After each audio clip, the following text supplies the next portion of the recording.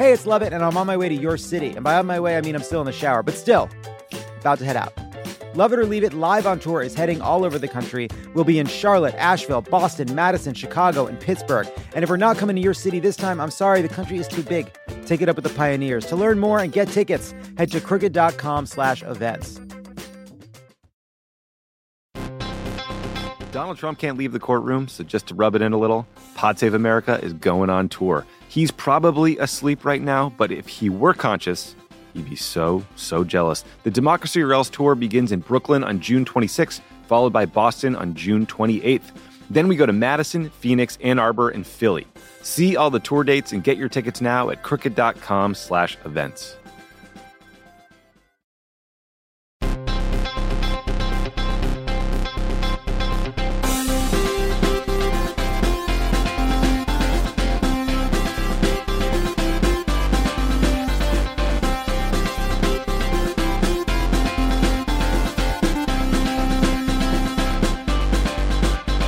Welcome to Pod Save America. I'm John Favreau. I'm Dan Pfeiffer. On the pod, one last impeachment for the road.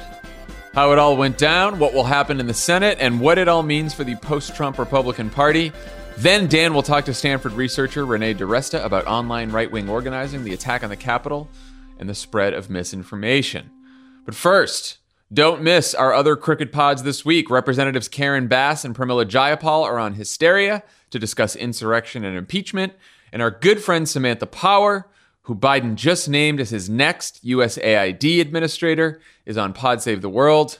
Congrats to Sam. We're very happy for you to check out that interview. Also, an announcement.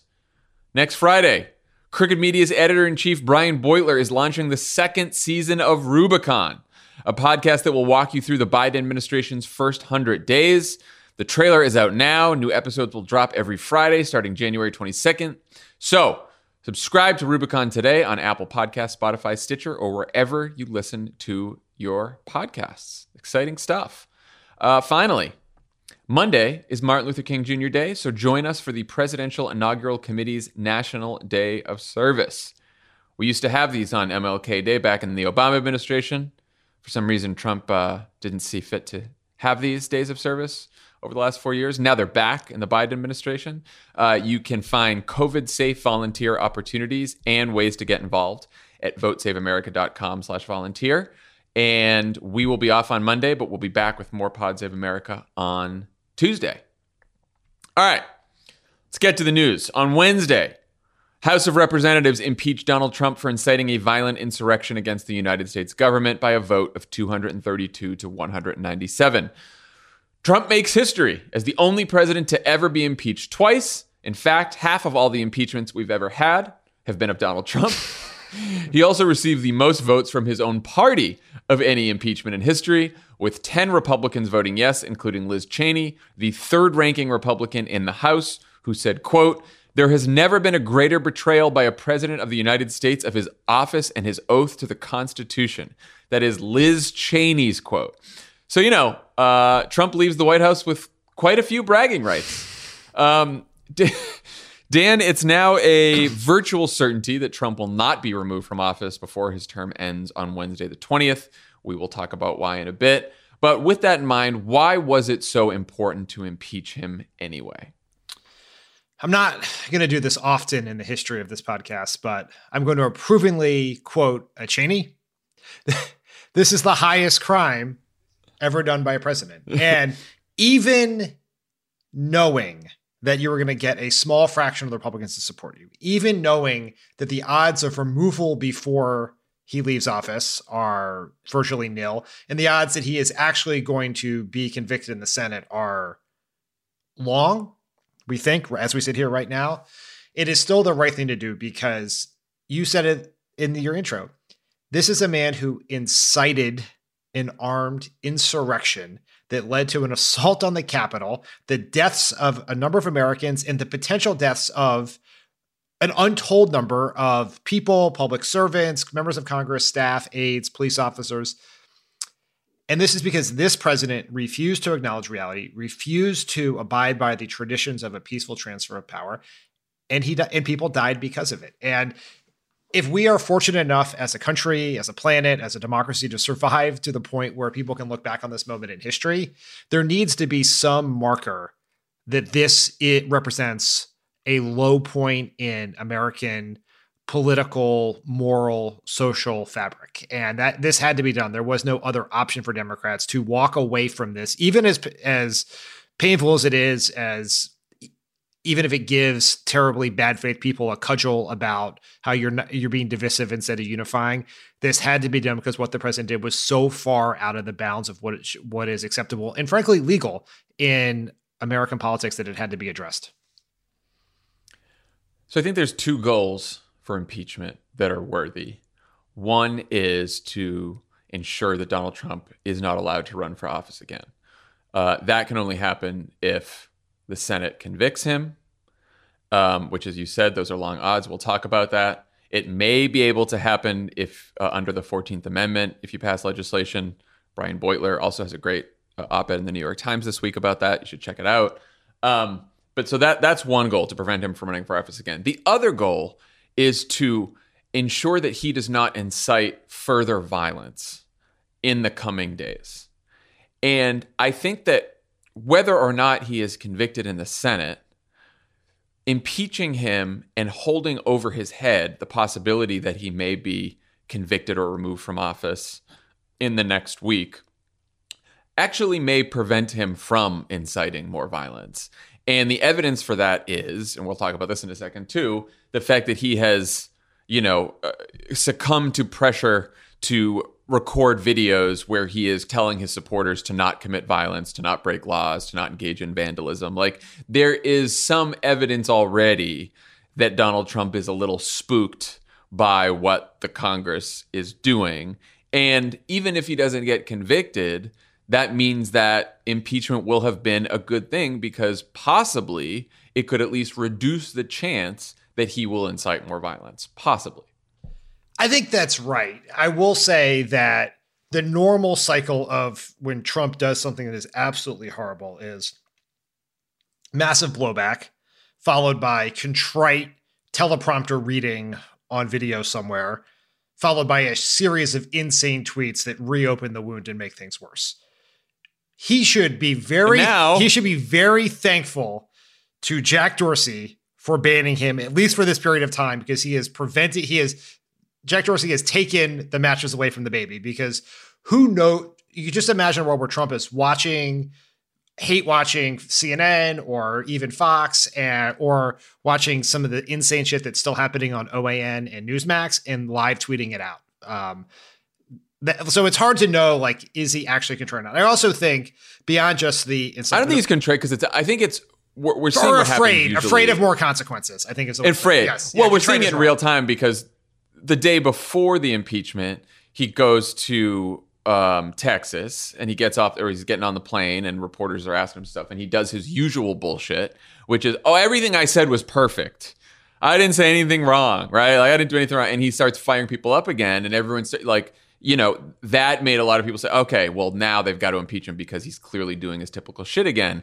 And then he pulls back again and does that video, right? So he's at least in this push and pull right now, because he has some fear of what might happen to him. Now, I think it's not just impeachment. It is the Trump brand, his finances, like his future, the fact that he can't use Twitter now. Like, he is afraid of a number of different consequences that go beyond impeachment at this point. Yeah, I mean, if you were to ask Trump to pick between getting impeached or losing the PGA Championship at a Trump resort, he would definitely pick the former. Oh my gosh, of course. I think one reason it's so important is because, and we shouldn't lose sight of this throughout this whole conversation, like, the danger and the possibility of violence are not over. And, we've got 20,000 armed troops expected in Washington for the Biden inauguration. We got National Guard members sleeping on the floor of the Capitol to defend that. The Joint Chiefs are writing a letter so that the military knows its job to defend the peaceful transfer of power and not Trump, which is crazy that they have to do that. The FBI is telling police chiefs all across the country to be on high alert. Like, there's new threats and plots being discovered, and what feels like every few hours. So we are by no means out of the woods just yet. And everything that members of Congress, people in government, everyone can do to sort of reduce the possibility of violence, I think is important to do at this point. And I think impeachment has to be one of those things. Yeah, that's really important because we are very focused on Trump and the political consequences and what it means about Republicans and what it means for 2024, his post-presidential life. But the way all of the authorities are now acting about the danger at the inaugural is very alarming. Closing the mall. There is a very, very real threat. One of the Republican members of Congress who voted for impeachment bought body armor because he's very worried for his life.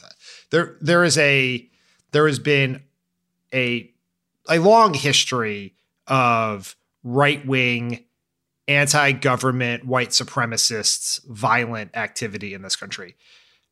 Much of that has been ignored for the last 4 years because Trump found it insulting to himself or his base to worry about violent right-wing militias. Then you have a president and an entire Republican Party, to be clear, who has egged them on for much of the last 4 years, but also very particularly in this post-election period. And just because Trump has lost his Twitter account doesn't mean that threat of violence does not exist. Yeah, that is very important to understand, especially in the weeks ahead. So let's talk about Trump's reaction, which thankfully none of us had to read on Twitter. He did, as we mentioned, film another hostage video from the Oval where Pence and his lawyers forced him to ask his supporters to refrain from committing any further violence.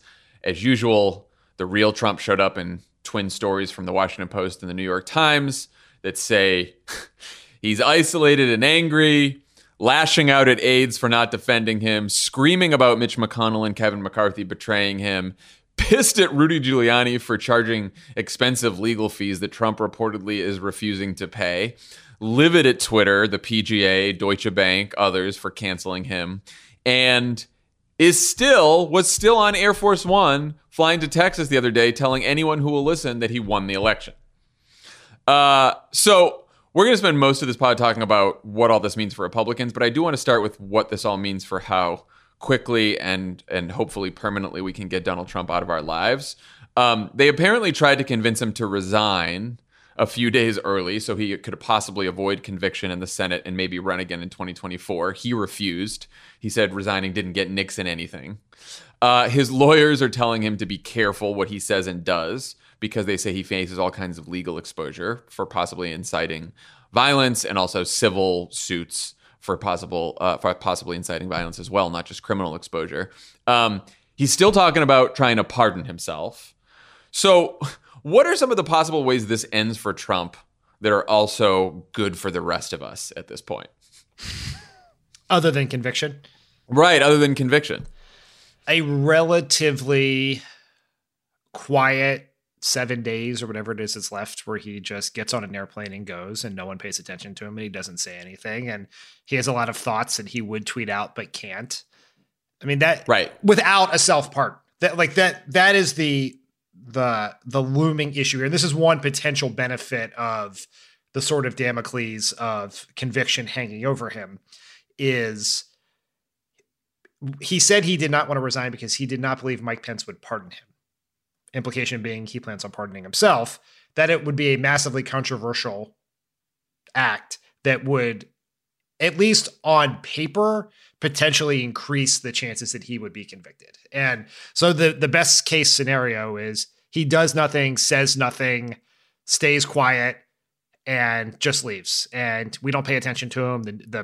There's not a bunch of coverage of him leaving. He just gets on an airplane, goes back to Mar-a-Lago, and lives out his days out of our sight without creating any additional constitutional or national security crises. So obviously, the best case is he's convicted and he can't run again, and then we really don't have to worry about him that much. But if he's not convicted, right, he faces, like you said, he faces all kinds of legal exposure, some that he can try to pardon himself out of, though it's unclear that will work on the federal level. Other legal exposure on the state level, is particularly in the state of New York, that he can't pardon himself out of, that he will still face when he leaves office. He is in a ton of debt. He is losing money left and right because he's losing all kinds of business deals over his conduct. He's got banks shutting him down, saying that they're not going to lend to him anymore. And like you said, he's cut off from communicating with via his favorite channels, right? Like via Twitter and also Facebook and Instagram. And like how many mainstream media organizations are just going to sit down for interviews with Trump now all the time, right? I'm sure he's still going to be able to call into Fox and Friends whenever he wants. He's going to be able to go on Newsmax, OAN. Who knows? He's going to try to do his own media company. But I think I think the good case, the best case here, barring conviction, is that he is isolated, broke, and alone for the next couple of years. And like you said, we don't hear much from him, which is a possibility. You're not going to know this reference, I don't think, but have you ever seen the Simpsons episode where Mr. Burns becomes like Howard Hughes? That's sort of how I imagine Trump is basically by himself, unshaven, wearing Kleenex boxes for slippers, and living in paranoid, germophobic isolation until the end of his days, with just Dan Scavino there to clean the latrine. Yeah, I mean, look, the thing that should make us all feel good is he does seem miserable.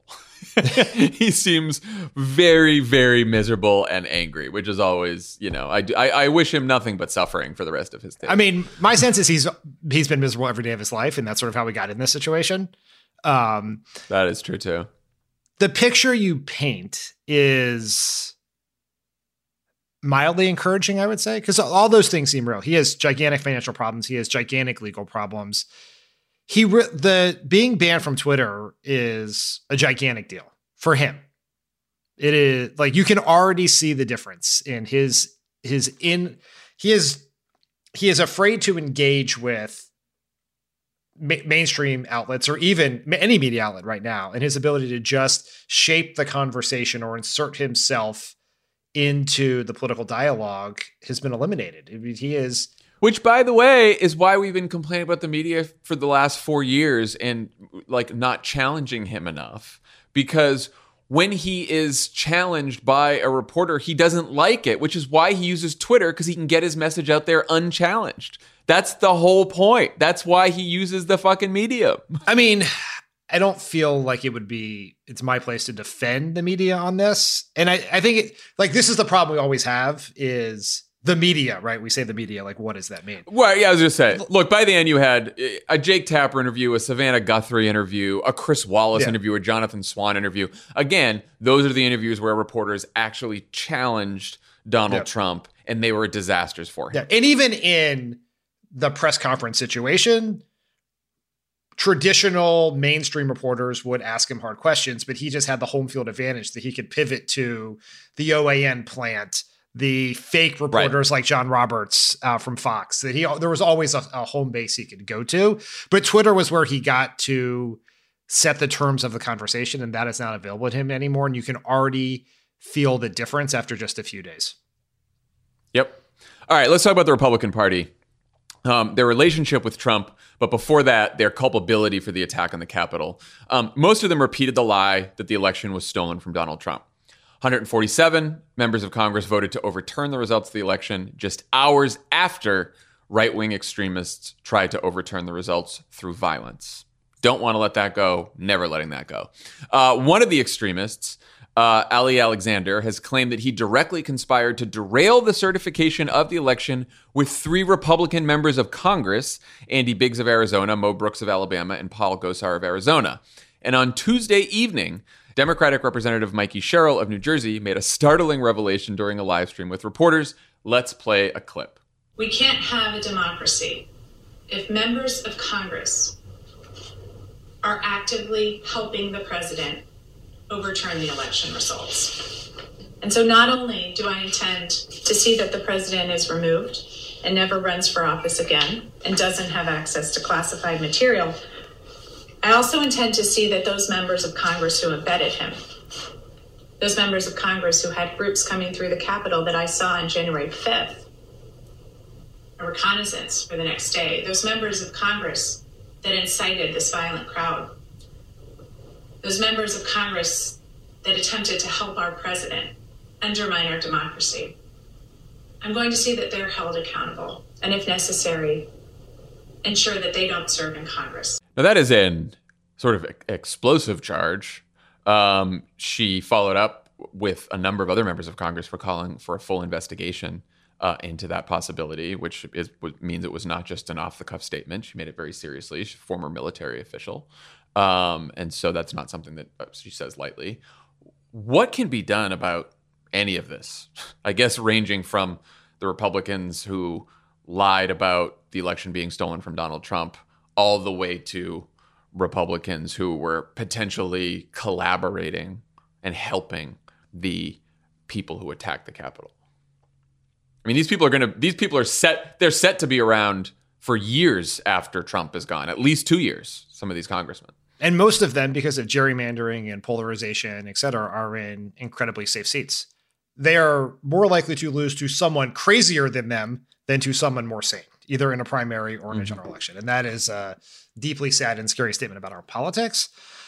There needs to be a full investigation into who played what role in this. And if they actually did do what is suggested here and were involved in helping people gain access to the Capitol, helping people understand where people were in the Capitol, like Lauren Boebert, is that her name? Lauren Boebert?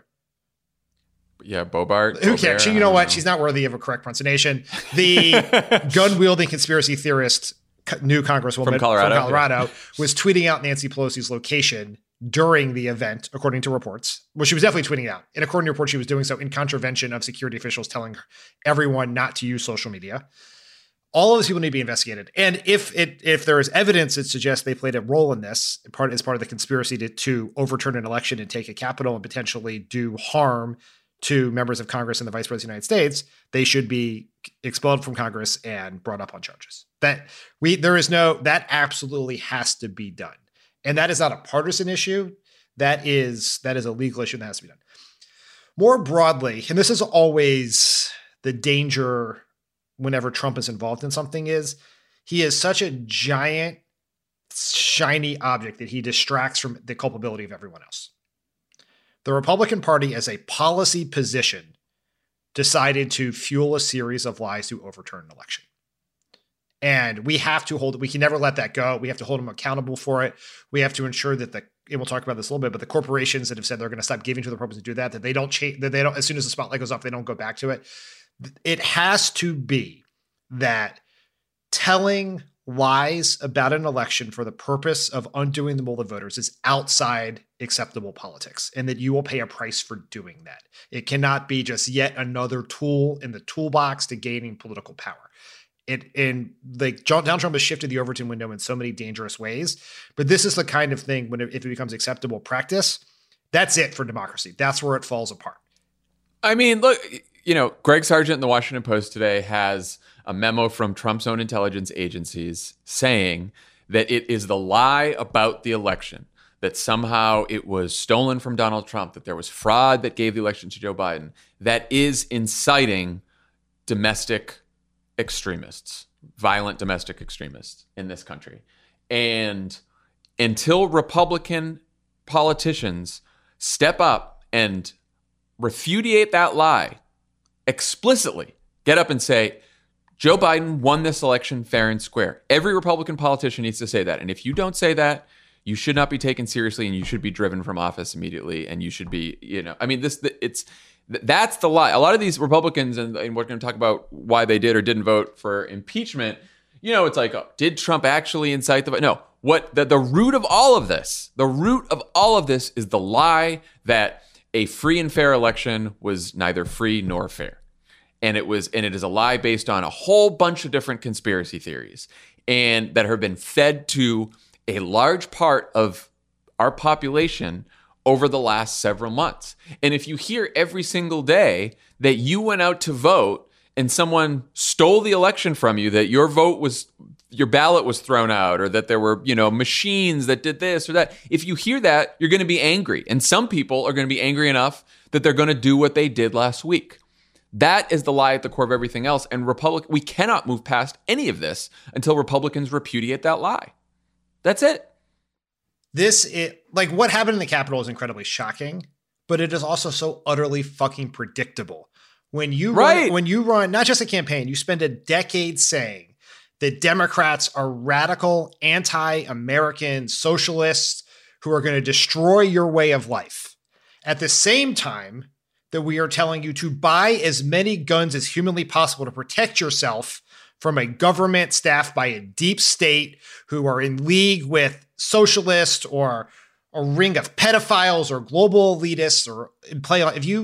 If you have that end of times message, and then you tell people that the election was illegitimate and stolen, you're going to end up in this situation. And it is, Of course. people have been warning about this and warning about it and warning about it. And you're like, oh, crazy, panicky liberals, back off. No, this is what happened. This is the exact end result of decisions, not just Donald Trump made. Rupert Murdoch made, Fox News made, Mitch McConnell made, Paul Ryan made. This is the end result of more than a decade of right-wing Republican messaging. Yeah, and it's lie built on lie built on lie. And at first they seem like small lies, and then they seem like bigger lies. And the election was stolen. We don't actually live in a democracy is the biggest. That was the biggest lie of all. That was the one that finally did it. When you tell people that they have that an election was stolen from them. That's not a small fucking typical political lie. That's a very big lie that has huge consequences. And we saw those consequences last week. So let's talk about the politics of this inside the Republican Party. There were 10 House Republicans who supported impeachment. Again, most defections from the same party in any impeachment ever, but also less than 5% of the entire caucus at the same time. Were you surprised by the number? And were you surprised by any of the 10 Republicans? Obviously, much has changed since last impeachment in 2019 when 0 Republicans voted in favor of impeachment. Now we have 10. So what changed and were you surprised?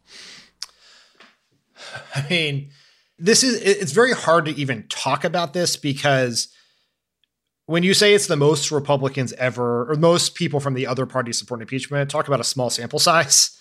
And in part, that sample size is completely skewed because Richard Nixon would have had to face an overwhelming impeachment vote were he to have actually faced that. He just left before that happened. And then you say 10 is a lot, but it's such a small percentage of Republicans doing the right thing in response not to the uncovering of some corruption in the face of an assault on their place of work where their lives were at risk, their staffs were at risk, and still this small number voting for it is alarming on so many levels about where we are as a country and where the Republicans are. I mean, is there one that's surprising? It's Liz Cheney for sure. Like this is someone who is in a plus 40 Trump district, someone who has designs on a even more prominent role within the Republican Party, either in the Senate or running for something, maybe running for president one day. But she is a Cheney. She is a member of the Republican royalty. And for her to break not just with Trump, but with her other members of leadership is a big deal. And it gave cover to a lot of these other Republicans who were also in districts that most of them were in districts that Trump won. Some were in, more narrow wins by Trump, but it gave some other people cover. And I think if Liz Cheney, the number was 10, which is a small number. But if Liz Cheney had not said she was going to support this, that number might have been closer to 3 or 4. I was pleasantly surprised by 10 because of the way this Republican Party is and because of the political incentives they have and they operate within. Because most of these people, every one of them, every one of the 10 has to worry about a primary challenger from the right. At best. At worst, as you said, they have to worry about harm coming to them and their families. Right? They got the guy from Michigan just is wearing body armor now. Peter Maher. Right? And in addition to that, Jason Crow, Democrat from Colorado, said that he talked to a number of Republicans who wanted to vote for impeachment, but said they couldn't because they were afraid for their families. So it is of course like the least they can do. The right thing to do is to vote for impeachment. I get that, but I wouldn't underestimate the risk to these members of voting for impeachment. And the fact that 10 did that, I was a bit surprised that we got all the way up to 10, even though they were threatened, even though their lives were threatened and it happened at the Capitol. I just thought, I don't have much faith in this version of the Republican Party, not just because they're cowards, but also because, like you said, that I think they're probably worried about their safety. Which, if you are worried about your own supporters killing, maybe you're in the wrong party. Maybe it's time to look down at the tiger you chose to ride and make another choice. I totally agree with that. Totally agree. Now, House Minority Leader Kevin McCarthy didn't whip this vote, meaning that he didn't lean on Republicans to vote against impeachment. He told everyone to vote their conscience. He also was critical of Trump and tried to weasel out of this with a censure resolution. Why do you think, even for McCarthy, that is sort of a big deal because he has been one of Trump's most loyal foot soldiers, henchmen? You wrote in the message box today he was, once upon a time, curating starbursts for Donald Trump was the phrase you used. Yes. From curating starbursts to censure resolutions on the floor. The Kevin McCarthy story. So what happened? What happened with Kevin McCarthy? I think the primary driver with Kevin McCarthy here is money. Since the assault on the Capitol, a number of major U.S. corporations have said they're no longer going to make donations to the members of Congress who voted to overturn the election. Now, that is almost all of Kevin McCarthy's caucus, right? And so we can talk about McConnell a little bit separately, but both of them are trying to, I think, show the other part of the party, not the rabid right-wing base part of the party, but the corporate wing that funds the rabid right-wing base, that they quote unquote get it. And they're going to offer them an on-ramp to reopen donations. I can only imagine Kevin McCarthy's thinking we have this great chance to take the House. Democrats are really good at grassroots fundraising. We're really good at raising large donations from rich people and corporations for our super PACs. I imagine the calls from the super PACs, the National Republican Congressional Committee, to their donor base have gone not well since then. And so this is a way to give these companies or these donors a path back to supporting Republicans is my guess. I think it's money. I think that's right. I also think it's the politics of the House races in 2022. Republicans have a too good of a chance to take back the House in 2022, partly because of redistricting. They'll control a lot of redistricting. They'll redraw the map so that it is unfavorable to Democrats. And yet, McCarthy has a bunch of Republicans in districts that are pretty evenly divided, that we had won in 2018 and then they took back in 2020. So say you're David Valadao, right, in California, who took back a seat in 2020 that Republicans lost in 2018, or say that you're Mike Garcia, right, who beat Christy Smith in the California 25th, another very closely divided district that Democrats can easily win or should be able to win. So either you have two of those incumbents who, Valadao voted for impeachment. Mike Garcia voted to overturn the election. They took different votes. But either you get those members primaried from the right, which makes the general election Republican candidate weaker because they're farther to the right in a pretty even district, or you get a Republican member you get an incumbent who doesn't get a primary challenge, but is now unpalatable to a broader electorate because they either voted against Donald Trump's impeachment or voted to overturn the election. I think he has some political issues ahead of 2022 that does not make this very easy for him to just go on one side or the other, but he's basically trying to straddle this by saying I criticized Trump, but I didn't totally abandon Trump, which I don't know if that is a move that gets you anything, by the way, but it seems like that's what he's trying to do. Yeah, I think your political analysis is exactly right about these districts. And Kevin McCarthy is also, it should be noted, a fucking idiot. He's one of the dumber members of Congress who sort of stumbled upwards into leadership by just being simply too dumb to offend most people, or most Republicans at least. I find him particularly offensive. But how this vote or non-vote or censure press release, because that's what it is. He knew Democrats were going to impeach him, so he could float the censure idea and never actually have to act on it. And it gives the number of Republicans who are uncomfortable with Trump generally, and then particularly what happened, is larger than 10. And Right. this gives some of them a place to say, I'm not for impeachment for it's divisive, it's unnecessary, like whatever reasons, but I would have censured him.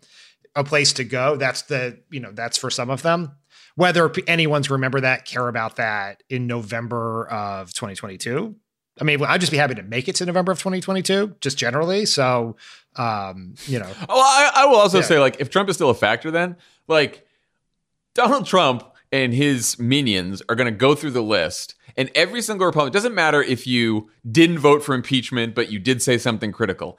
Any Republican that said anything critical about Donald Trump during this whole episode will be on his shit list and will be eligible for a primary. So it's like, you're not running away from that. You're not trying to pull some move now where you yes to censure, no to impeachment. You're going to slip through the cracks here. Like, you're fucked, right? Or like, so that's why I think either you go all in and say, I'm breaking from Donald Trump and I'm going to impeach him and I think this is wrong and, damn the political consequences, but we'll see. Or, you decide to be one of those people who's just like, no, he's wonderful. I'm supporting Donald Trump till the very end. I think being in the middle doesn't really get you much politically. Yeah, that is a lesson in politics outside of this. Pick a side. Right. Pick a side. The people who vote present rarely get reelected, right? Exactly.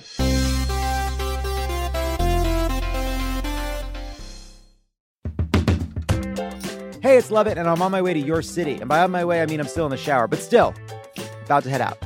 Love It or Leave It Live on Tour is heading all over the country. We'll be in Charlotte, Asheville, Boston, Madison, Chicago, and Pittsburgh. And if we're not coming to your city this time, I'm sorry, the country is too big.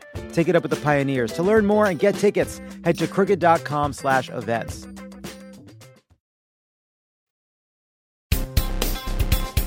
So those are the Republican politics in the House. Let's turn to the politics in the Senate, which is where this is going next. Mitch McConnell is majority leader until the 20th, which means that he controls the calendar until then. And he said he's not holding a trial until Biden is inaugurated. But on Tuesday, the New York Times reported that McConnell, quote, told associates that he believes President Trump committed impeachable offenses and that he is pleased that Democrats are moving to impeach him, believing that it will make it easier to purge him from the party. McConnell released a statement yesterday after the story that said, quote, while the press has been full of speculation, I have not made a final decision on how I will vote, and I intend to listen to the legal arguments when they are presented to the Senate. So not knocking it down, not knocking the story down. First of all, what are your thoughts on the timing of the trial and what it means for both Trump's chances of conviction and the first few weeks of Biden's presidency? Every day past the assault on the Capitol reduces the chances of conviction. And every day past Trump getting on an airplane and heading to Florida reduces the chances of conviction. It becomes easier and easier. The further it fades into memory, the easier it becomes for Republicans to do the wrong thing. The calculus simply changes. And I can see, I don't agree with Mr. Smith, but you can see this world where it's like, he's gone now. Why would the danger, if you're in a situation where this man is an existential threat and my vote could make America safer, even if it's for 2 days, 3 days, 4 days, then you can see someone maybe potentially taking a politically risky vote. But if the only thing it does is keep him from running for an office that he may or may not run for, then I think the chances of conviction go down. I think they go down, but I think that's why I have been saying that that should be the primary message from people who want him impeached, is that we should prevent this dangerous man from ever running for president again.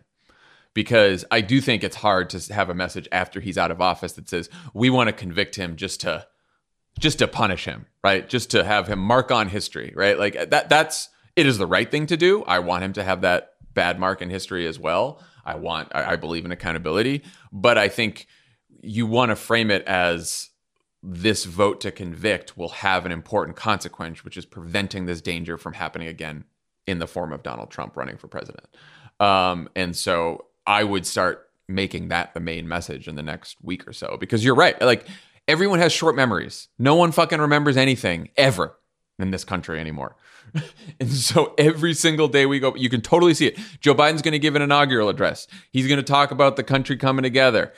Donald Trump's going to be gone, and then we're going to have a trial in the Senate, and everyone's going to say it's super important to convict him. Yeah, it's going to be tougher. And so the only argument you have is, which I think is an important argument, is that we can't let this guy run again. That is the best substantive argument, and it's the best political argument for the country. The problem is, as much as Trump's approval rating has dropped over the past 10 days, his approval rating among Republicans is still north of 80%. And so you are still trying to convince Republicans who almost entirely represent Republican states that voted overwhelmingly for Trump to stop the most popular Republican from running again. Like that, like from a political point of view. And we've been doing this over the last couple of days. Like, so you look at the list of Republican senators. You need 17 to convict. You got Collins, Murkowski, Romney, Sass, Toomey. I listed those 5 because they've all said he should resign, he should be removed, whatever. They haven't said definitely yes on a conviction. None of them. But you would imagine those are the first 5. So that's 5. Getting from that 5 to 17 is pretty fucking hard when you start looking at that list. And it requires basically, 12 Liz Cheneys, people who are in very Republican red states who say, fuck it, I'm going to do this. So, which brings us back to Mitch McConnell. How important is Mitch McConnell's vote to the final outcome here? Well, I think if Mitch McConnell votes for it, you will almost certainly get to 17. You get those 7. You get that extra 12. Then that is a decision. That is a party-wide decision to throw Trump overboard because they think that is what is best for the party in the long term. That's what that would be. Well, so what? I mean, we just talked about how, like, you could imagine. I had been imagining Mitch's calculations to play out like we just said.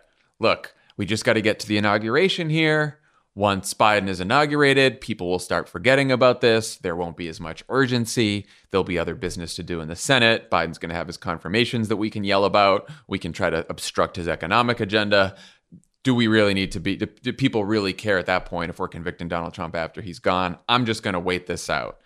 Why did Mitch McConnell decide to let it be known in the New York Times that he was happy about impeachment, which was not just some leak, was clearly... He was happy that it was in the New York Times. He did not refute it. He sort of gave that statement yesterday where he said, I haven't made a final decision yet. But we know McConnell and McConnell world, if they didn't like that story and they thought it was wrong, they would have knocked it down immediately. So clearly he was happy that was there. Why? I think it's connected to the point I made about the Republican donor class is a huge part of it. Second, it's a trial balloon. I think he wants to see what the reaction is. Does he get beat up from the right? Does the parlor crew come after him?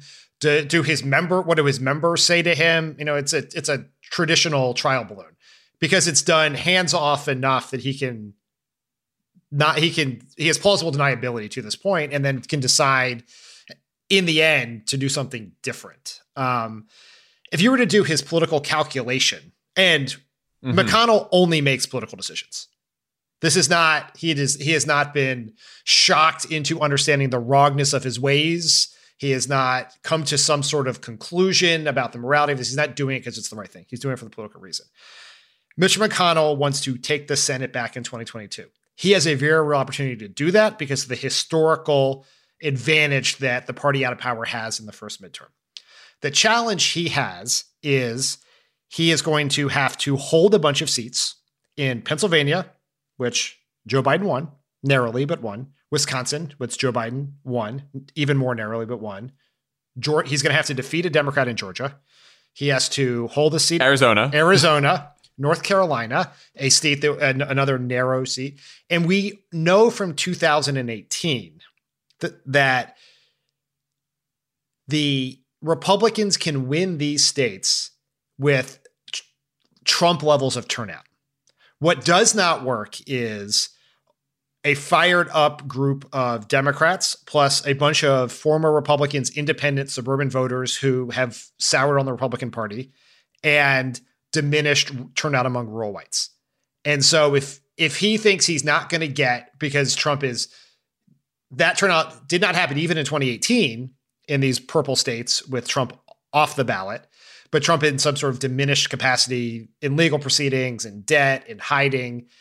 He has to solve the suburban problem to take these seats or hold these seats.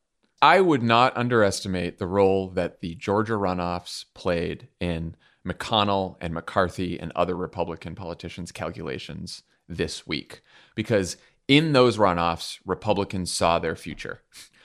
No Trump on the ballot, and yet Trump is still around trying to make trouble for them. The Democratic coalition is energized, and turns out, particularly because now the Democratic coalition has college-educated people who turn out more than any other group, in addition to, in Georgia, black voters who turned out more than they ever had in history. And if you combined college-educated voters with black voters, you have a formidable coalition that can win in many of these states, in many of these swing states. And you had Republicans divided and turnout depressed because they were divided and because there was this fight between Trump and Republicans. And that's why they lost 2 runoffs that Republicans should have run. And I think Mitch looks at Georgia and Kevin McCarthy looks at districts that look like Georgia and thinks to himself, I have to somehow fucking win these in 2022. And you're right. Like the states that Republicans are defending, also that you named, are also may all be open seats. Toomey's retiring in Pennsylvania. Ron Johnson may retire in Wisconsin. Burr's going to retire in North Carolina. And then Grassley may retire in Iowa. You may have all open seats the Democrats could pick up. And then the Democrats have to defend Arizona, Georgia, and maybe Nevada are the 3 that Democrats have to defend. So it's actually not an easy map for Mitch McConnell in 2022. It is very hard. Even though, as you said, he has the big advantage he has is that it's, you know, the party in power. It's an out-year election, and so the party not in power tends to do well in midterm elections. That's the advantage he has. But other than that, the map itself is not very favorable to McConnell. So I really think that Georgia is one of the big calculations that he's making right now, which is how do we win back some of these suburban voters? That's right. Georgia is where Democrats get the benefit of the type of turnout that we have seen since Trump was elected, and Republicans see the downsides of not having Trump on the ballot. And if that dynamic is in place in 2022, Republicans certainly are taking the Senate, and their path to the House, which is easier than the path to the Senate for map reasons and gerrymandering reasons, it gets very narrow very quickly. So the other big Republican leader who's had it with Trump is Mike Pence. May have had something to do with how Trump tried to bully him into illegally overturning the election results by saying in a meeting, according to the New York Times, quote, "You can either go down in history as a patriot or you can go down in history as a pussy."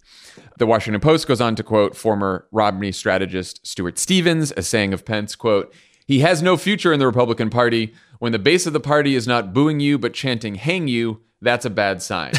That is a bad sign. I do agree with that sentiment from Stuart. Dan, I can't say that I'm too broken up about Mike Pence's political challenges. Can you? No. I mean, as is pointed out in that article, the Stuart Stevens quote is, he did the bare fucking minimum. He decided not to engage in an impotent, likely to fail attempt to overturn an election. And his response to the president going to a rally, attacking him, firing up his supporters, who then stormed the building in which Mike Pence is working, with chants of "hang Mike Pence." Mike Pence's bold, courageous response is to do nothing. Nothing, right? Not to speak out publicly, not to invoke the 25th Amendment, not to stop coming to work and licking Trump's boots. It is to do nothing. To be like quietly pissed is basically, and to just have quotes from his staff and him to, you know, background reporters that he's really angry and doesn't like Donald Trump anymore. So putting Trump aside, which is hard to do, the question is whether a repudiation of Trump, which, you know, obviously the Republican Party is still mixed on, is also a repudiation of Trumpism. Now, of course, it's not always easy to define exactly what Trumpism is, but a bunch of asshole Republicans losing their shit over the fact that they have to wear masks but can't bring guns on the floor of Congress is a pretty good indication of what we're all dealing with here. So what do you think? Like, does any of the actions any Republicans have taken or anything they've said over the last week indicate any kind of repudiation of Trumpism itself. No, there is no suggestion for that. And and this is, if like in that New York Times story, the quote about McConnell is about purging Trump from the party. If you really want to do that, that is a big project.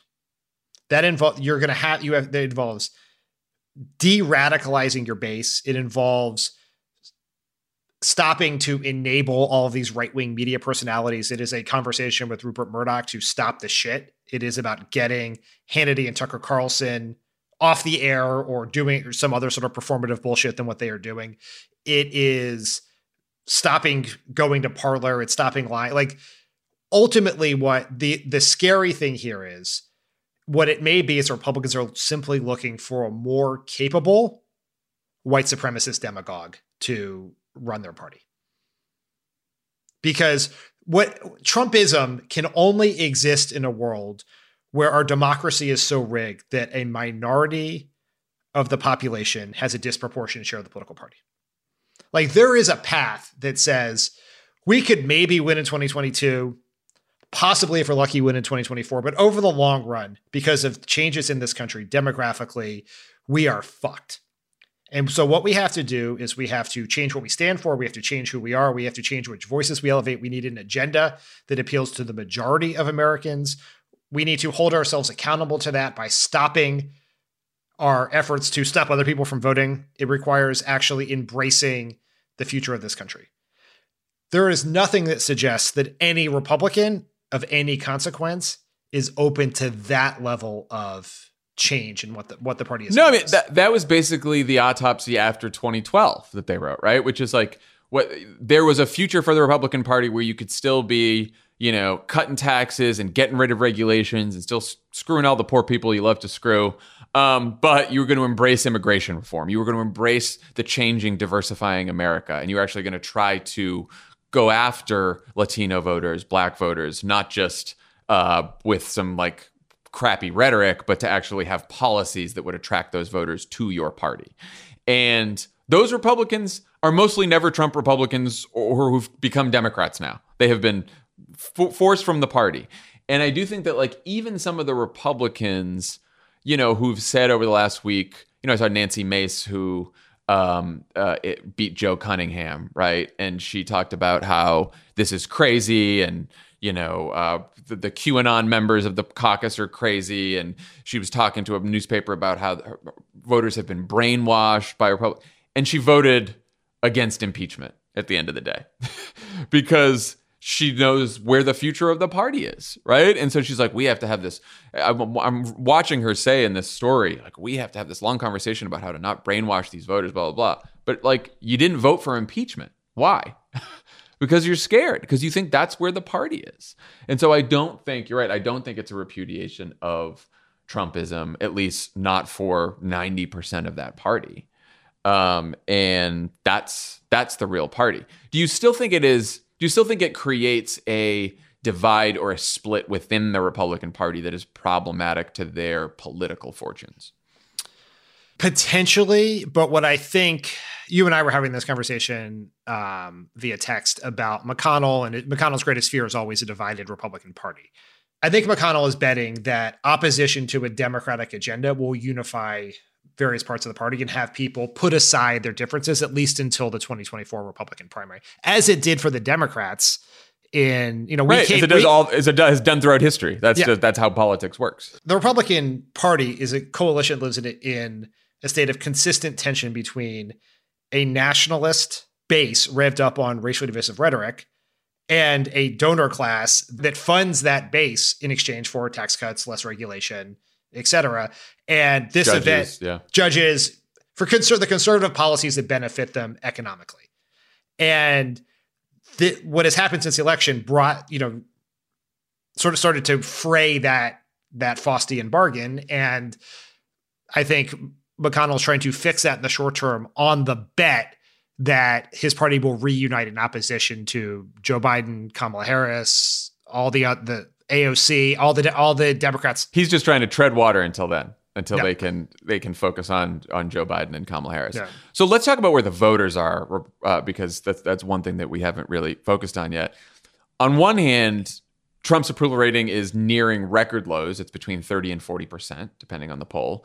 And a clear majority of voters blame him for the attacks, and a slightly smaller majority want him removed from office. On the other hand, his approval among Republican voters has taken a hit, but not that much of a hit. He's still getting between 70 and 80% approval. And Frank Luntz conducted a poll of just Trump voters over the weekend with some fairly disturbing results. 91% said they'd vote for Trump again if the 2020 election was a do-over. Nearly 80% think the election was stolen. 49%, a combined 49%, believe that either Antifa, Democrats, or the media were responsible for the attack on the Capitol, while only 11% blame Trump. And 64%, this is the most disturbing one, 64% agree with the statement, quote, "The traditional American way of life is disappearing so fast that we may have to use force to save it." So, I don't know, you're Mitch McConnell, Kevin McCarthy, any Republican who wants to run in 2024 or even in 2022 for Congress, and you look at those numbers, what's your response to that? Well, you can either lead or you can follow. And the recent history of the Republican Party is the base is the tail that wags the dog. There is an alternative. You can take a different approach. You can try to lead them to a more, not just politically palatable position, but patriotic position. You can look at this and see the danger of where we are and try to change it, or you can try to weaponize it. At every juncture, the Republican Party has tried to weaponize that. Is there any hope they will do anything different? I'd like to think so. There's no evidence of that to be the case, but that is the challenge. And that it's not just like Mitch McConnell is a particularly unpopular person, even with his own party. He is an absolutely horrendous speaker. He basically, if you watch him on television, he's basically just like the embodiment of the Congressional Almanac with marbles in his mouth. Like, he is not someone who is going to lead the party to the promised land from a public perspective. This is a larger project that involves the people who fund the party. The Murdochs are at the absolute epicenter of everything that happened here. Well, I was just going to say, like, we talk about like Republican politicians are afraid of the base, right? Or they do whatever the base wants. What the base wants is determined more than anything else, not by what Republican politicians are saying, with the exception of Donald Trump, but by right-wing media extremists. And in fact, Donald Trump is probably the most prominent figure that fuses a right-wing media figure with a Republican politician, because he comes from the media world. But like, who is revving up this base? Who is radicalizing this base? It's not Mitch McConnell. It's not Kevin McCarthy. That's not who these people are listening to. It's fucking Sean Hannity and Tucker Carlson and Laura Ingraham and Rush Limbaugh and all the fucking crazy lunatics on YouTube and Facebook and all the rest of them. Like, that's who is revving up this base. And until you solve that problem, you solve nothing. That's exactly right. That's exactly right. What is the scenario in which Donald Trump comes back for 2024, right? So in that Luntz poll, he also did a trial heat for 2024. Trump would get 65% in that trial heat. Pence 34%, Cruz 14%, Don Jr. 7%, Nikki Haley 7%, Mitt Romney 5%, Rubio and Ivanka at 4% each.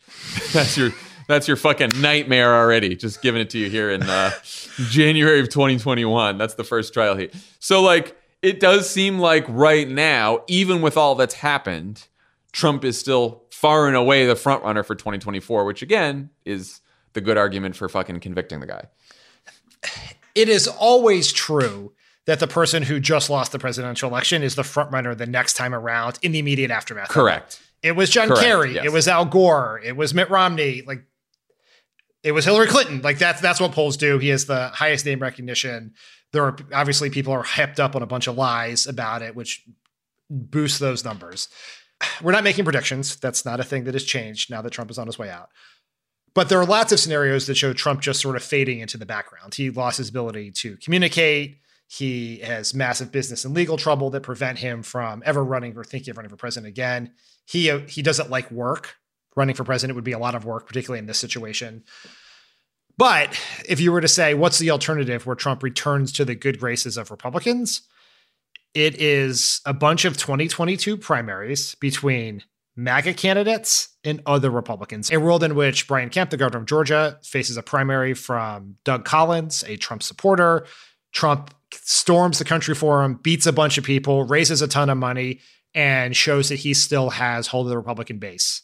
And what happens then is Republicans come back to him. They are now afraid to oppose him, and he has a chance. He's either a major voice in the party helping shape the agenda, the message through his posts on Parler or whatever you call a parlay. I don't know what you call those. But, or he runs for president again, right? It is, I think the Richard Nixon prior to Watergate, but after losing both the 1960 presidential race and then a subsequent run for governor, returned to power by getting deeply involved in the midterms, raising a bunch of money and having a bunch of his candidates win, which gave him a clean bill of health. Well, that's the key. The key is that they have to not just win the primary, but they have to win the general. If Trump goes out and backs a bunch of primaries that take down incumbent Republicans, and then the candidates he backed are so far to the right that they then lose the general election, then he's fucked. But if Doug Collins wins in Georgia, if whoever he backs against Liz Cheney beats Liz Cheney in Wyoming, if this starts happening across the country, then you're right. Then there's a clear path back to him. I'm not sure losing in the general election, it would be as devastating as that, because what if he wants to run for president? Because it is a Republican primary. And if he demonstrates his strength with Republican primary voters, and remember, what Republicans care most about individually is a potential primary challenge. So if the way to avoid a primary challenge is to be supportive of Donald Trump, welcoming Donald Trump, pretending that he didn't almost get all of them killed, then that is likely. Now, and if he is not someone who has traditionally, at least in his first presidential race, raised a bunch of money from traditional big donors. If you were someone who needed money from big donors, you didn't have a giant list. Yes, it would be very problematic if you seem unelectable, but he could raise money with all of the various lists that he has stolen, scammed from people, et cetera. So I don't think the path back to power for Trump is likely necessarily, but that's just what I think it would look like. I think the more likely scenario is he is bogged down in a bunch of legal shit and most people don't want to go anywhere near him. He's just become sort of a sad public figure. And you don't hear from him much because he's not on Twitter and you're not watching Fox and Friends every morning. Yeah. And he may not even be on Fox and Friends. He may just be on Newsmax and OAN, which most people won't see. So one last very important figure in all of this, Joe Biden, the next president of the United States, who released a statement last night where he urged the Senate not to let impeachment prevent them from also confirming his nominees and passing his economic agenda. And of course, Biden would need at least some Republican cooperation to get non-budgetary legislation passed. Does what happened in these last few weeks change anything about Biden's ability to work with Republicans? Already we've seen, in that New York Times story about McConnell, it said McConnell talked to Biden and said he likes the idea of Merrick Garland as Attorney General, was supportive of that. Marco Rubio came out fucking calling on Joe Biden to support $2,000 checks, even though Joe Biden supported $2,000 checks long before Marco Rubio ever did. But it shows you what Marco Rubio is at least thinking here, that somehow cooperation and proposing $2,000 checks with Biden is a good thing for him. So does this change anything about Biden's relationship with Republicans? On the margins, maybe. Even more interesting, perhaps, than McConnell's comments about purging Trump is the parts about Garland. If McConnell's calculation is he has to improve the party's brand to have success in 2022, that could necessitate some cooperation. I think we should have very low expectations for this. We should just be we shouldn't be naive, right? Like ultimately, Republicans are Republicans. The political incentives that push them towards obstruction are going to continue. I had a thought, if Republicans had kept the Senate, it would be harder for McConnell to do his step back and let the world burn strategy from 2009 because he would have some agency in it as control of the Senate. Now that is not necessarily the case. I think the key for Biden is this country is divided in deeply and dangerous ways. He ran on a mantle of trying to heal those divisions. It is just absolutely critical that he makes 2 points in his inaugural and his general approach here. Is one, attempting to heal the divisions in the country is not limited to healing the divisions within Washington. Right. like that. And I think he can achieve that simply not by being a divisive asshole on a daily basis, right? Just by waking up and being Joe Biden, not Donald Trump, he is going to help heal some of the division in this country because he will not be exacerbating them like Trump did. The second part is he has to make it clear that his pledge is to attempt bipartisanship, but he cannot control whether Republicans agree to that. So he has to get caught trying. And if Republicans agree to things, great. But if they refuse, that is not a failure on Biden's part. That is a refusal of Republicans to reach out to an outstretched hand. And make it clear that the priorities that he is trying to pass legislatively, that the action he's trying to take on behalf of the country is action that is supported by Americans of both parties. And if Republicans want to work with him, that's great. His door is always open. If they don't, he's not going to let their obstruction stop him from working his ass off to deliver for the American people, because that's most important, and deliver for every American of every party, right? Like there is a tone and a way to talk about this that shows that you don't want to further divide the country, but that also you're not going to let the division stop you from acting. And I think that is the sweet spot where he wants to be. I think that's where he already is. Yeah, I was going to say, we're basically pulling a Rubio right now, which is suggesting Biden do something he's already fucking doing. But I think there's a lot of misunderstanding, because I think sometimes Biden, left to his own devices, will get into, fantasies about like working with Mitch McConnell and sitting down with them. And people think, oh, he's so naive. He thinks he's going to work with Mitch McConnell. And I think we both think that the likelihood of Republicans cooperating with Biden is low. But part of this is how you present yourself and your agenda to the country, to most voters who aren't paying attention to politics as much as all the rest of us are. And making sure that everyone knows you're trying to act on behalf of the whole country and not just your party is an important message to deliver, even if you use your majority in the Senate and the House to just fucking steamroll Republicans if they stand in the way, which he also needs to do. And so it's like a nuanced thing, but I think what we're saying is like Biden is already there, but I think a lot of people think he is in a more naive place than I think he really is. What is interesting about his comments is his post-election comments have been much more realistic about Republicans in line with sort of the message you laid out than some of his before the election comments about. Yes. And I mean, obviously having the other party, including Mitch McConnell, deny the legitimacy of your election result and refuse to even refer to you as president-elect for more than a month probably could, if you had any notions, you could be disabused of them with that. I also believe like our view that we're talking about here about how to talk about bipartisanship is based on lessons we learned in 2009 and 2010. And Biden was there for all of those lessons. Because here's where the rubber meets the road on this. Obama had that rhetoric down where he talked about sort of bringing the country together more so than fixing the divisions in Washington, though he did talk about the divisions in Washington quite a bit. And bipartisanship. We were wrong. But his actions also, a lot of the negotiations we had were slowed down because we were waiting for some bipartisan support that never came. Max Baucus, how long did the Democrat Max Senator from Montana, Max Baucus, wait on the Affordable Care Act legislation for some Republican on the Senate Finance Committee to join and support the legislation when they were never going to support it? How long did we delay the Affordable Care Act because we were waiting for fucking Max Baucus to wait for a Republican? Like, Joe Biden shouldn't do that again. Shouldn't be waiting for Republicans to come around, right? He's going to propose a package. This is going to happen, in the coming weeks. He's going to propose a COVID relief package. He wants to hopefully get bipartisan support. Fine. He can say, I want this to be bipartisan. Great. If he doesn't get it, or it doesn't seem like he's going to get it soon, don't wait around.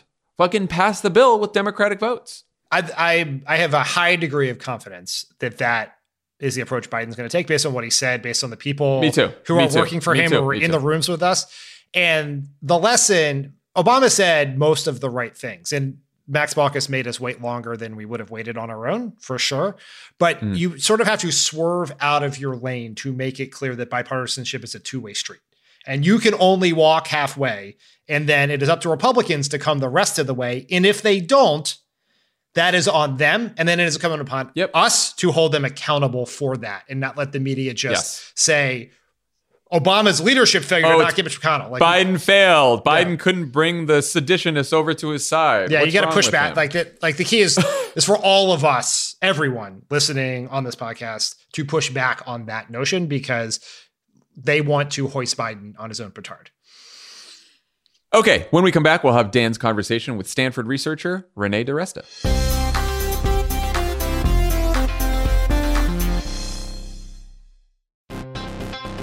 All right, people, we all know the stakes of the 2024 election are high, whether it's keeping the Senate, taking back the House, or stopping Republicans at the state level. If you're ready to make a real difference, sign up for Vote Save America's 2024 volunteer program. And just to make it interesting, we're pitting you against each other. Vote Save America will sort you onto a team, East or West, and you'll compete with a community of other volunteers to maximize your impact on the ground with opportunities tailored to you and the causes you care about. The team with the highest volunteering stats could secure the biggest prize of all, the continuation of American democracy. Head to votesaveamerica.com/2024 now and get ready to organize or else. This message has been paid for by Vote Save America. You can learn more at votesaveamerica.com, and this ad has not been authorized by any candidate or candidates committee.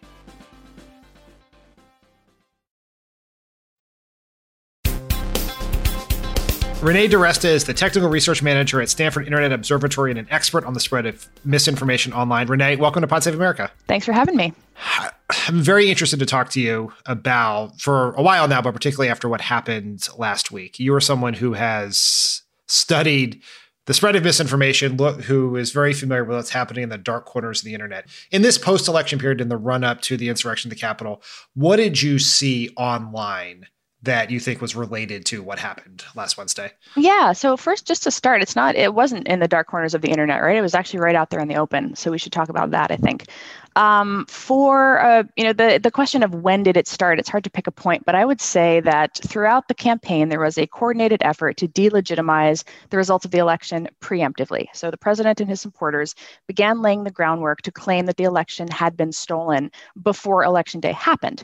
So for months, you had influencers, you had the president's preferred sort of media sycophants, you had the president's surrogates regularly out there saying, pointing to any random incident of a ballot being found somewhere, saying, look, there's massive voter fraud happening, tying isolated, disparate incidents into a narrative of overarching fraud. And then you had certain communities turn those narratives into conspiracies by alleging not only was there fraud, but it was deeply coordinated fraud coming from the deep state, coming from the Democrats. And so this progression of incident to narrative to conspiracy was what people who occupy particular highly homogenous echo chambers, that's all that they were seeing, right? So when you are a member of one of these echo chambers, the media that you trust is saying something, the institutional authorities that you trust are saying something, the president that you trust is saying something, there's a repetition to it. And so over this period of months, people came to believe in this idea that the election had been stolen.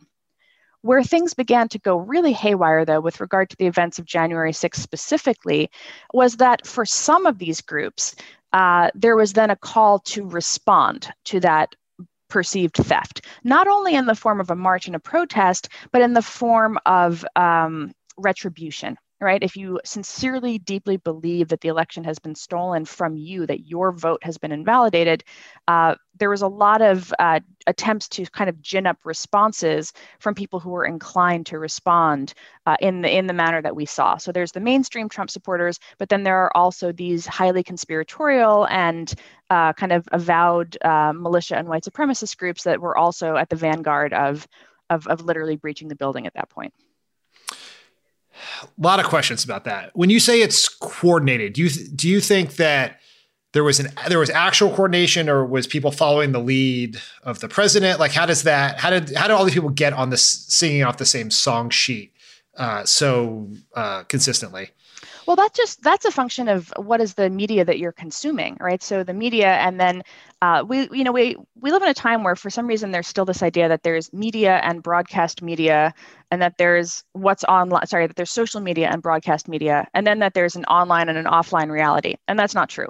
So social media is a channel within media. And it's not only, these people are not only getting their cues from social media, they're seeing broadcasters that they appreciate. Tucker Carlson had on a guest talking about how there was a color revolution happening a month before the election, right? So they see this on their nightly news, then they talk about it in their social communities. There's a lot of reinforcement that happens there. Newsmax and OAN are actively promoted by the president. They're just repeating what Trump supporters want to hear at that point. And so the entire media and social environment that they're participating in is saying the same thing. So it's not a a smoky room, back room coordinated kind of thing. It's just that you're occupying a space, you're in the same community. And so there are different, we can call them factions, maybe different types of Trump supporters or different types of, it actually isn't even unique to Trump supporters, just different types of communities that are existing online, and there are networks between them, members who are interested both in QAnon and in MAGA, for example. Those are actually two distinct communities, but there's some overlap between them because there are some people who are members of both. And so information is being carried by people between those different communities. So this is not the head of the Proud Boys is in a Facebook group with grandma kind of dynamic. That's not what I'm saying. It's that the information that they're receiving is very much the same kind of information. And, in American history, we've had people have believed conspiracy theories long before the internet. Yep. Right-wing militias were a part of the political extreme in this country before the internet. Yep. Oklahoma City bombing before the internet. How has the advent of social media, Facebook, Twitter, et cetera, the internet more broadly, changed those dynamics? I'm presuming it has made it worse, but maybe correct me if I'm wrong. Well, there's some interesting dynamics. We're focusing on the negatives, but this is the challenge of a tool in somebody's hands is a weapon in another person's hands, right? So when you talk about social media, the idea that we would bring people together, the idea that we would help people find people with common interests, independent of geography, for example, right? So you've created an infrastructure for connection where somebody who has a particular opinion can find other people who have that particular opinion. Whether that's about knitting or conspiracy theories, the infrastructure is the same. And so yes, there have been conspiracies, misinformation, disinformation, propaganda. I mean, all of these things are, centuries old phenomenon. What is different today, I would say, is the ability to make those connections, right? And then the second thing that I think is really fundamentally different is the affordances that social media has given anybody. And so it used to be that if you wanted to get a message out, create a slogan, reach massive numbers of people, you had to do the very painstaking work of kind of growing a mass movement over a period of years sometimes. Whereas what happens on social media is there's a virality affordance, right? By clicking the share button, you yourself can personally participate in amplifying and spreading a message. There's a ability to coordinate. So groups of people in these online environments can facilitate that virality by saying, okay, everybody on this day at this time, we're all going to tweet the same thing, right? To try to dominate share of voice in a particular conversation. So ordinary people have the impact to shape the conversation today in a way that was not true previously. And they have the ability to find others who are like them to participate in this kind of factional activism process. Renee, we read a lot of reports about how the algorithms, particularly at YouTube and Facebook, push people towards more extreme content. There was a report that Facebook's own research showed that a high percentage of its users that joined extremist groups did so because Facebook recommended those groups to them. Help us understand how that process worked and what role it may have played in the events of January 6th at the Capitol. Yeah, so again, this goes back to the building and bridging of those communities. So I'll use a specific example from my own work. I got into this field of research actually by studying the anti-vaccine movement and how they were coordinating with other groups and using online infrastructure to do it. And again, that's just, you're entitled to be an anti-vaccine activist. It's a freedom of expression question, but what the platforms were doing that was interesting is as these groups were starting in the kind of capital G group sense of the word, let's use Facebook as a particular example. The recommendation engine, when Facebook began to prioritize groups and wanting more people on the platform to engage with groups. This was a coordinated decision. This was a business decision made by Facebook to try to encourage people to join groups. What it began to do was have this recommendation engine that suggested that people join specific groups. And that was a very personalized set of suggestions based on the things that not only you had engaged with previously, but people who were like you had engaged with previously. So that's called collaborative filtering. And what it says is, if I have an interest and someone who is statistically very similar to me has my interest, I might be interested in other things that they are interested in. So using the example of the anti-vaxxers, what the recommendation engine was showing them was Pizzagate groups and then QAnon groups. And that's because if you have a particular conspiratorial alignment or you believe the government is covering up one fact, you actually might be receptive to this other community. And so what we started to see was QAnon in particular becoming a kind of omni-conspiracy because it was being recommended to so many other different types of people that had so many different types of conspiratorial sub-beliefs, if you will. So this is how you start to see if you're interested in flat earth content, you might like QAnon. If you're interested in anti-vaccine content, you might like QAnon. If you're interested in anti-government content, you might like QAnon. And so this is the way in which just those correlations that the recommendation engine is keying off of, they're not wrong. And so these groups began to grow in response to these proactive suggestions.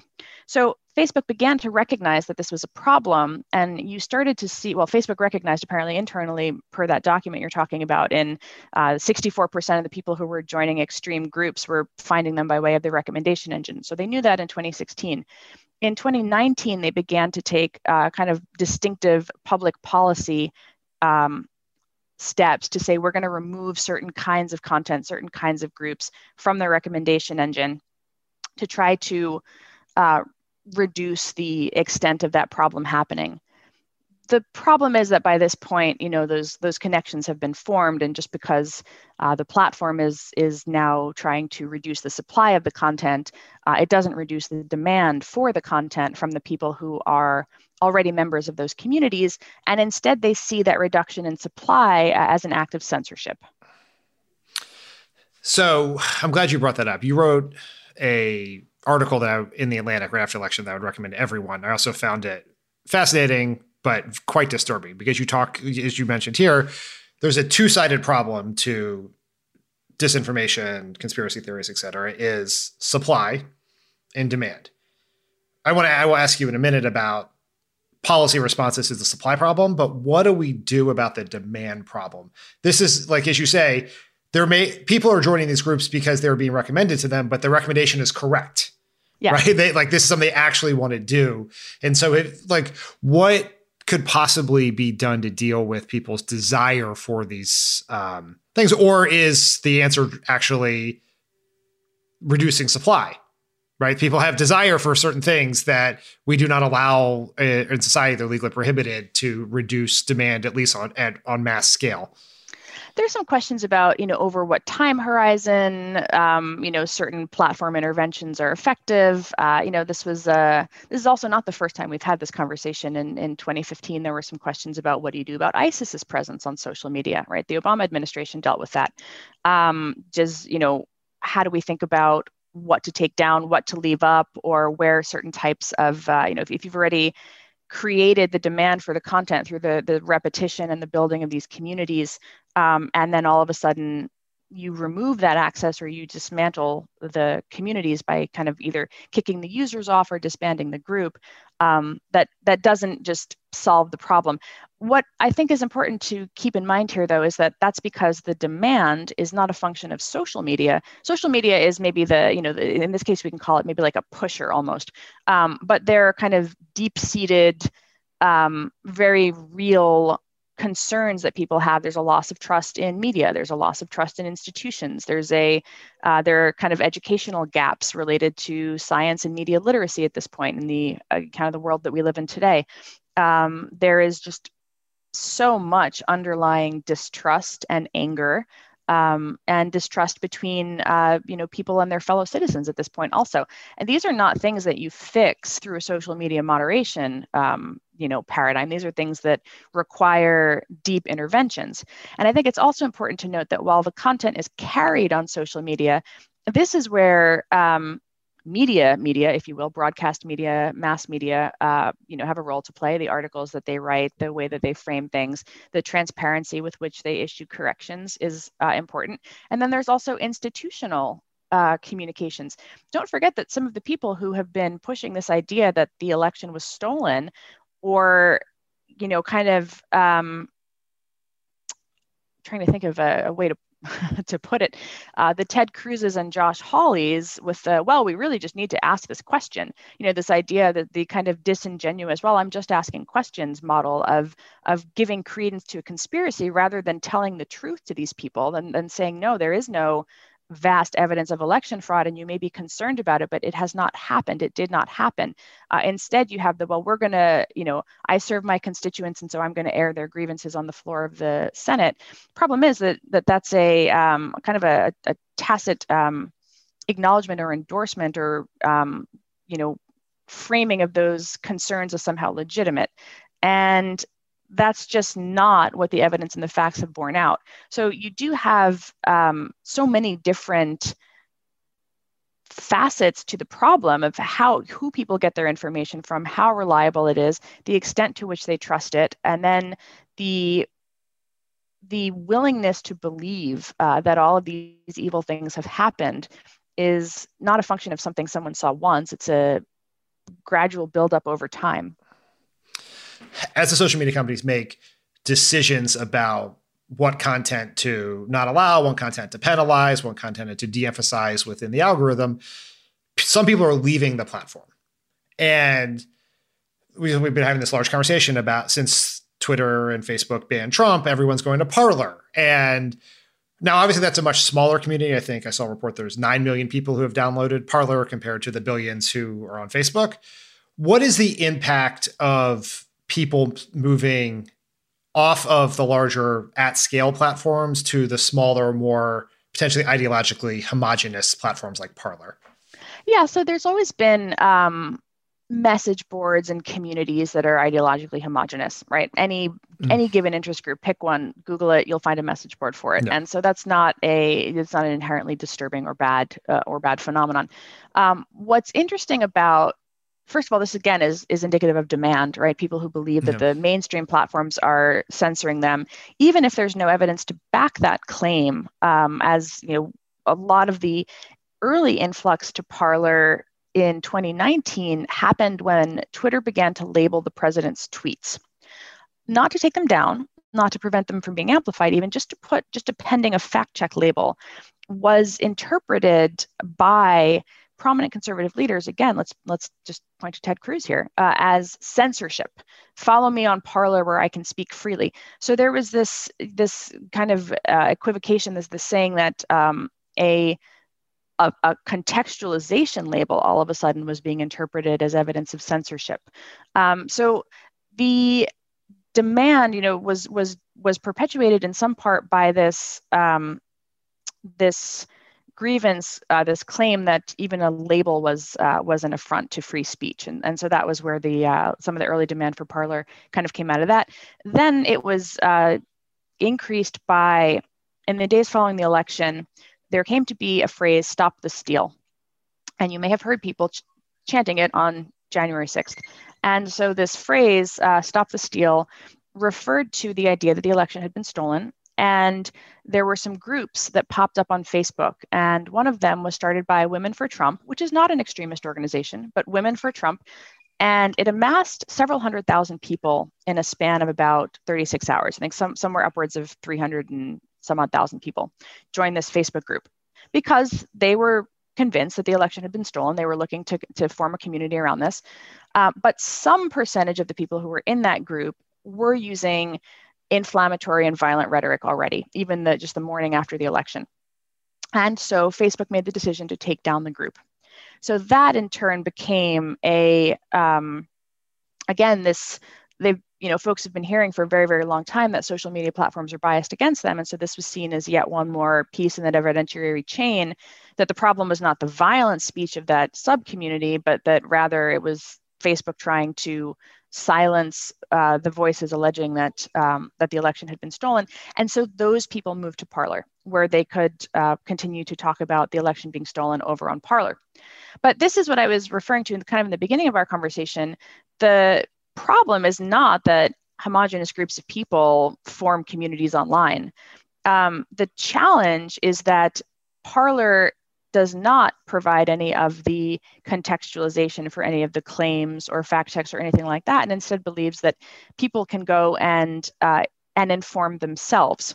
And that was the belief on social platforms for years and years and years, that yes, somebody might see some fake news, but they could then go and Google it and fact check it for themselves. And that just was not what was actually happening.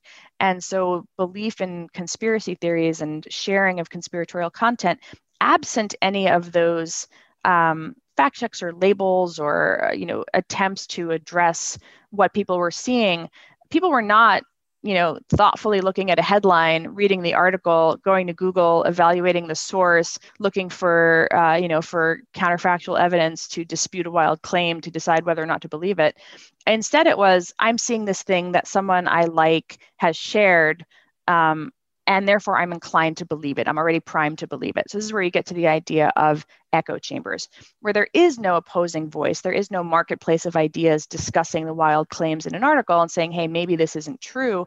It's just a very homogenous community where no outside kind of counter evidence is going to make its way into the conversation. For at least the last 6 or 7 years of my life, almost universally, every time I have watched a focus group of undecided voters and you hear someone repeat some completely obvious false thing, the election was stolen, Barack Obama was born in Kenya, Joe Biden has dementia, things that just a brief visit to a newspaper or a CNN or whatever would tell you is not true. You ask those people where they learned that information, and the answer is almost always Facebook, right? And I recognize that Facebook is in some ways just a proxy for the internet writ large for a lot of people. It is, and then people like me yell, Mark Zuckerberg, Sheryl Sandberg, do better, right? And do you have a view of what these social media platforms could do to quote unquote do better to stem the spread of misinformation and disinformation online? Yeah, so two things. One, I think curation really matters, right? That is, I think, that is where this conversation is going to go. What gets seen and when? And there is, I think, a misguided belief among people who believe that the algorithms are viewpoint-based, that have viewpoint-based bias, when they say like, well, I didn't see everything that my friends shared, or my friends don't see all my posts, ergo the algorithm is biased against me. No, I think people have to understand how algorithmic curation works, and then the platforms responsible for it have to be both more transparent in how it's happening, but also there has to be a lot more attention paid to what is proactively pushed to people, because that is where it's not, with the formation of things like QAnon, the cross-pollination into other communities, people weren't looking for that content. It was being sent to them. And that's a very different thing.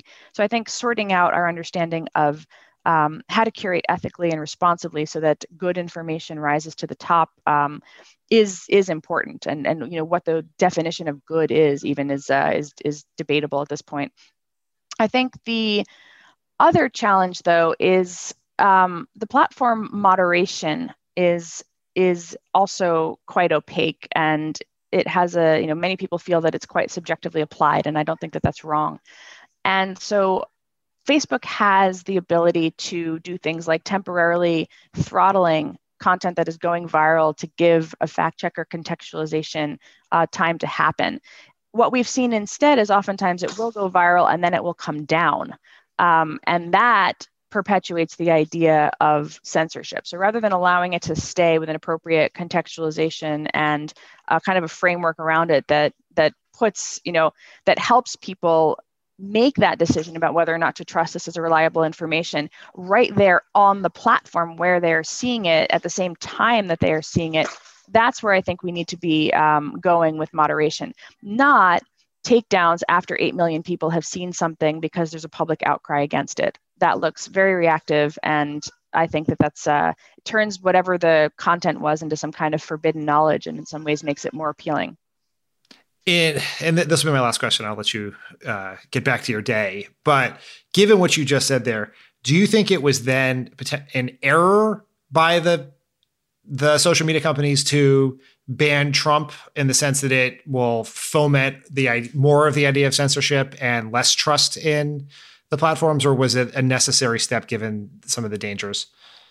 I think there was a very significant trade-off in that moment based on the events of the 6th. So I watched the live stream as that was happening. And one of the things that I recall happening was that when the president made his speech, there were people in the crowd, literally at the doors. I was watching a live stream that someone was sending from the doors. Somebody came over with a video and said, "Trump wants us to go home. Trump wants us to go home." And there was this some percentage of the people were like, okay, the commander in chief has given us our order. It's time for us to disperse. And then there was a much smaller community that said, well, I'm not here for Trump. I'm here for, and then whatever the sort of more extreme elements who decided they were going to continue to stay and keep trying to, bang on the doors and get in the building. But there was this, you sort of watched it play out. This they felt that they were taking marching orders. And so the potential for additional incitement in that moment at that time was what ultimately made that determination. And so Jack Dorsey put out a thread about the permanent ban last night, where they expressed how they felt that it was a very unprecedented thing to do. At the same time, I feel like the decision in that moment at that time, and it remains to be seen if Facebook allows the president back on after President Biden is inaugurated, President-elect Biden. That's what I think, the question becomes, should the ban be permanent? In the immediate term, I think it was absolutely the right call, largely because of the incitement and ongoing violence. Renee, thank you so much. I could talk about this with you for literally days. Super fascinating, quite alarming in a lot of ways. And thank you for being with us on Pod Save America. Thank you.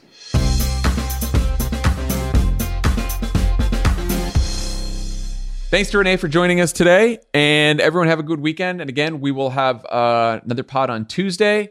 We'll be doing some fun stuff on the inauguration on Wednesday, and then we'll have another pod on Thursday. So we'll see you then. Bye, everyone.